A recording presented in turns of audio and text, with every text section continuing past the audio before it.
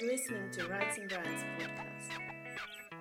I want to welcome you to join our 10th episode. This is actually the final one for this season. And our guest today is Thomas Oskar, a debut thriller author and journalist. I'm Leena-Stina Kakko from Rights and Brands Agency and hosting this podcast. Welcome, Thomas. Thanks, good to be here. Your debut thriller, Their Turn to Burn, came out about 2 weeks ago in Finland as we speak. How are you feeling today? Well, I'm hanging in there. It's been really busy. I've been promoting the book, and at the same time, certain people are wanting me to get some details out about the second book. Are you referring to me? Well, maybe. You're one of them. Yeah. Sorry for pestering you. No, it's all good. I mean, people have been really supportive and excited, and the reception for the book has been amazing, so I'm enjoying every minute. Great, good to hear that. So, the book Their Turn to Burn, which was published by Finland's biggest publisher, Otava, sets the bar high, even if you look at it on the international standards. It is definitely as catchy as the big thrillers on bestseller lists across the world. And it's fast-paced, and there are plenty of unforeseen twists and turns in your plot. On top of having all these, I could say, best qualities of a thriller, your story is definitely most topical at the moment. Their Turn to Burn is a political thriller, and it's set in the near future where the polarization of the society has gone quite to its extremes, even in Finland. When the book starts, the political situation here is in flares, and flare in Finnish, Roihi, is actually the original name of the book as well, but in English we decided to call it Their Turn to Burn. This story is set in the near future, around the end of the 2020s, and it's set in Helsinki, but it could basically happen in almost any Western society, don't you think? Exactly. And in the light of the current state of the world and events in early 2021 as we speak, your book is perhaps even more topical than you could have guessed when you were writing it. Can you shortly describe the starting point and the societal situation in Their Turn to Burn? Yeah, sure. So at the beginning of the book, we're in the middle of an economic crisis, and the political atmosphere is very heated, and people are taking their anger to the streets. And soon we'll start to find out that there's a lot more going on behind the scenes. There's a plot threatening the government, and then the main characters and the reader start getting information about what's actually going on, and things then start escalating pretty quickly. Let's talk first about the main character. He's Finland's young prime minister called Leo Koski, and he's the leader of the right coalition government, but actually he's only a puppet ruler, because behind him there is a group of rich and powerful men, and yes, they are all, or at least almost all of them, are men, and they are the ones who really pull the strings, even if they prefer to stay mostly out of sight. And the events start on a Saturday morning when our charming main character Leo wakes up to face devious plots to both overthrow him, like you just referred to, and then also to turn the society upside down. But these are not his only problems. On top of all this, he's hungover, and next to him in his bed lies a beautiful, sexy, naked woman who happens to be a famous TV host and who really shouldn't be in his bed. So the first problem to be solved is how to get her out. But from this, I could say, unfavorable starting point, Leo pulls himself together and maybe for the first time decides to try to execute the power he has as a prime minister to save not maybe his position but the society as a whole. You've been complimented about being able to write multi-dimensional characters, which is not always the case in thrillers. Was this a conscious decision for you, and how did you manage to do it? Well, in my writing, the plot always comes first. The characters are there to serve the story. But I was very aware of the weaknesses that many thrillers have with their characters. I mean, too often when I read a book, I just don't care enough about the characters to get really invested in the story, or I might get confused about the characters. So I did pay a lot of attention to the characters, even the secondary ones. And when I'm writing, I use a third-person limited point of view as a technique, and obviously it's great in thrillers because it lets you keep the reader in the dark in a natural and controlled way, but I think also it gives you a chance to really develop your characters in a subtle way, and I tried to take advantage of that. And you succeeded in really well. Leo's counterpart, the other main character, is a young and charismatic female leader, and Leo's opponent, her name is Emma, and she's leading the left. How would you say, left coalition or left parties? Yes. When reading about her and the way you describe her character, one can't help but to think that she is at least on some level inspired by Finland's current Prime Minister, Sanna Marin. She is at least as decisive and fact-driven as we see Marin to be. Is this in any way intentional or true? Or well, I hear that a lot. A lot of people make the comparison to Sanna Marin. She's super famous and on the rise, and sure, the similarities are there. I can't deny that. But if Emma in my book was inspired by Sanna Marin, it wasn't intentional. But I wrote Emma in the book the way she is because I thought the environment might benefit or might give a chance for a charismatic young left-wing female politician. And I'm not surprised about the popularity of Sanna Marin. I mean, for me, after thinking about all these things, I think it's only natural. So the events in Their Turn to Burn take place within about 24 hours, so it's concise time frame, and mostly we hear about events that happen in Helsinki and the sort of close surrounding areas. Why did you decide to have such a short time frame and concise location? Well, that's one of the biggest, or probably the biggest change I made while writing, because actually in my original plan the story was set on a little bit longer time frame, and it also included a little bit more locations outside Helsinki.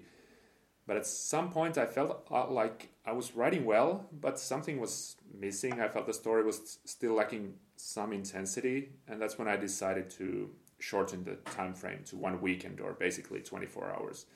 And the feeling of time running out is obviously an old trick. For example, Dan Brown does it really well, and so do many others.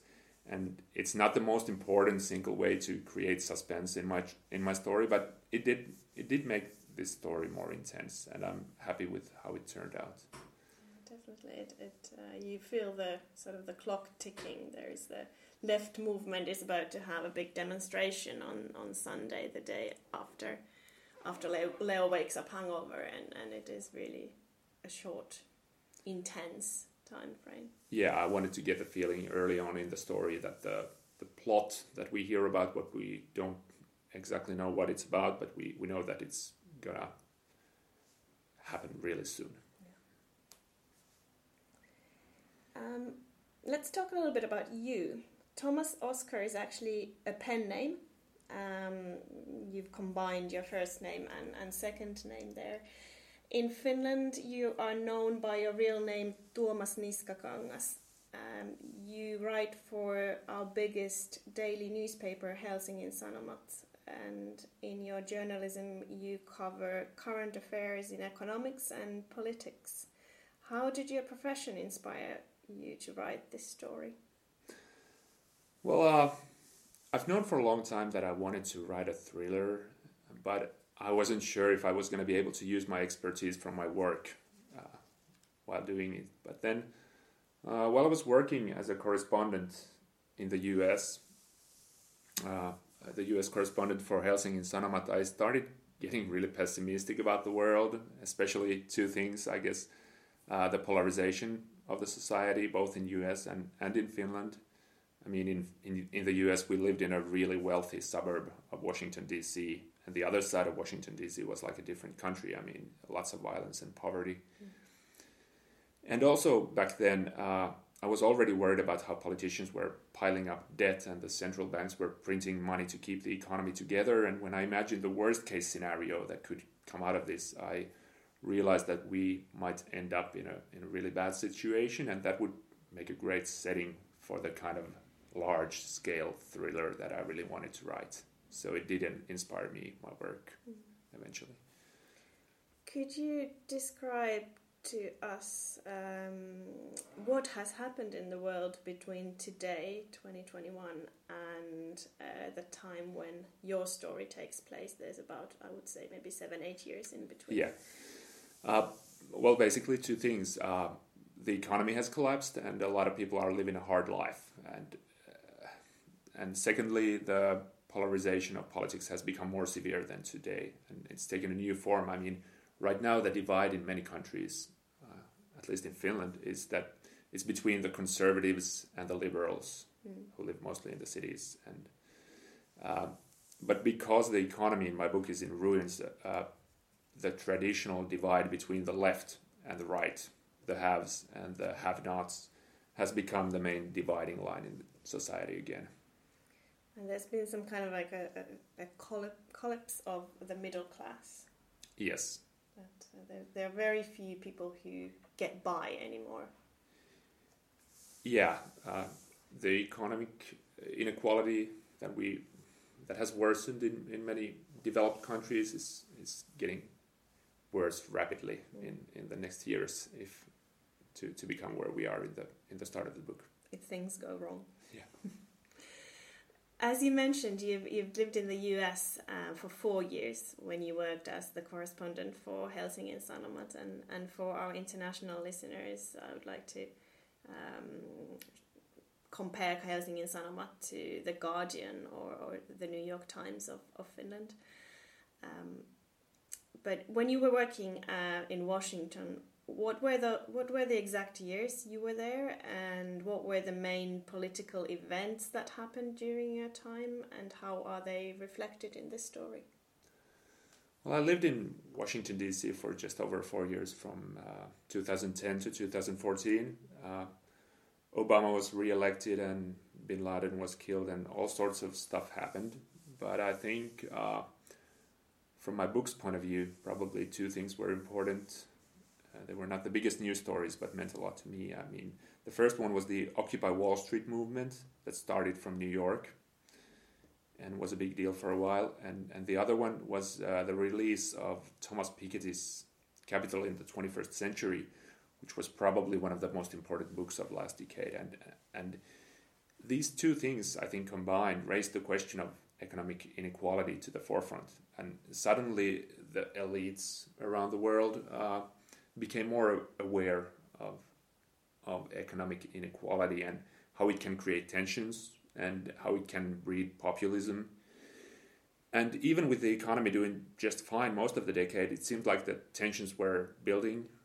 We had the Yellow Vest movement in France and many other similar demonstrations. And then just before coronavirus, even Financial Times did this big campaign where it stated that capitalism needs to be reset. And the debate was hot, and then the virus happened, and recently we saw what happened at U.S. Capitol. I mean, the insurrection there was something that we couldn't have imagined just a few years ago. And I think it's interesting, once the dust settles, it's going to be, I don't know how it's going to turn out, but it's going to be interesting to see how the debate about inequality will continue. I have to say it was almost eerie watching the TV when the Capitol Hill was taken over, and after having read your book just a few weeks before. Yeah. Yeah. But maybe to a bit more bright subjects, I would like to share a fun fact with our listeners, because I bet quite a few of our listeners remember the photo that traveled fast across the world in Twitter and in social media in December 2019 of Finland's 5 female party leaders and cabinet ministers that were elected. They were all dressed in black, and obviously this was when Sanna Marin's government first started out. And it was actually you, Thomas, who first tweeted this photo, and now it's been retweeted like how many times? Oh, I don't know. I think there are tens of thousands of likes and retweets and over 8 million views on Twitter and on Facebook. The picture just started a life of its own. It's been great to see that. Yeah, it's a fun feeling going viral.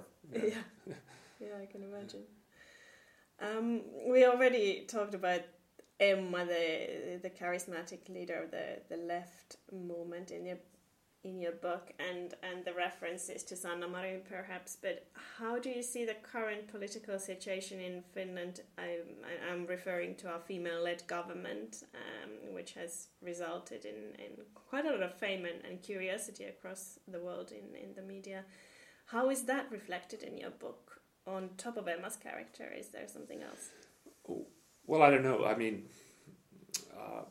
probably Emma's character she's an important character, and I wanted to write the female lead as super talented and very charismatic and extremely smart. But it's not like it's a statement or anything. I mean, in Finland, even before Sanna Marin, we were used to having talented female politicians in top jobs as a president and as prime ministers. But I'm happy to see that something that's pretty normal in Finland can serve as inspiration in some other countries where it's not that usual. Yeah, and also I've been picking my brain that something is about to go really wrong after this government, and then the events of your book, what happens in between. We've talked a lot about politics and real life, but I would like to also ask you, how much did you take inspiration from other books and other thrillers, and which ones have inspired you? Well, I read a lot of crime novels and thrillers, mostly American and Nordic ones. I already mentioned Dan Brown's example, probably, that it encouraged me to try a really short time frame, and I think Dan Brown does so many things right in his books. And when you look at my book, I think from technical or structural point of view, it's influenced mostly by American thrillers. And then maybe if you look at the atmosphere or the feel of the book, I think there are a lot of influences from the Nordic crime novels. Do you want to name any? Or? I like all the big ones that have made it big, especially Jo Nesbø has influenced me probably the most. I mean, he's been really consistent, written so many great books.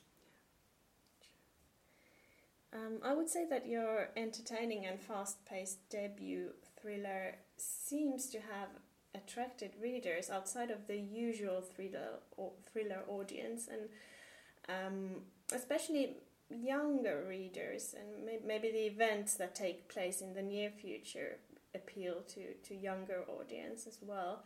And I would say it has also traveled across genres to fans who are not usually into political thrillers. Why do you think your book can reach such a wide audience, and what kind of feedback have you got so far in general? Well, I've gotten quite a lot of feedback already. I'm happy that people seem to read it fast and are already talking about it. And based on the feedback, there seem to be a couple of things that get people excited about it. The first one we already talked about. I mean, it seems like many people think the political part of the book is smart but not boring. It's a bit different from many books, and it brings something more to the books compared to some crime novels that people might feel are a little bit empty inside. And the other thing that people seem to enjoy is that it's a fast-paced story with super high stakes, but it's not too dark. A lot of people will die in the book, but readers don't feel anxious or depressed while they're reading this story. It's just a fun ride. Yeah, it's entertaining, and there's humor as well. Yeah, I wanted to have the lighter moments in the story as well. I'm sorry, but I will have to go back to pestering you again. I would want to end the conversation with asking, what will you write next? And will we hear more about Leo and Emma, or is it something completely different? I'm currently in the process of planning the next book. I like to plan well before I start writing. It is going to be an independent sequel to this first book, and it's going to be, again, fast-paced. It's going to be a new story, but with a lot of the same elements are going to be there. I want it to be a thriller that's smart but really entertaining. Sounds great. Looking forward to it. Well, thank you, Thomas, for being our guest today. And before I let you go, I will shoot our quick 5. So that's 5 questions, and you can answer with a short sentence or maybe 2 maximum. So the first one, what's the book that you're reading right now? I'm actually reading The Girl with the Dragon Tattoo by Stieg Larsson. I've obviously read it before, but I'm doing it again. Is this the second time or the third or the 10th? It's the third time, actually. Okay. I'm pretty sure it's the third time, yeah. And what's your favorite place to write? It's an old library here in Helsinki on Rickhardinkatu Street. It's like a 140-year-old building, and I just feel really comfortable there. What is the most beautiful Finnish word for you? Hiljaisuus. It means silence. In the library. If you could spend the day with anyone in the world, who would that be? I love tennis, so it would be Roger Federer. And who's your favorite Nordic author? I have to say Jo Nesbø. Well, thank you, Thomas, and the best of luck for Their Turn to Burn. May the flair of your book, but not the events, reach across borders. Thank you. And thank you all for listening.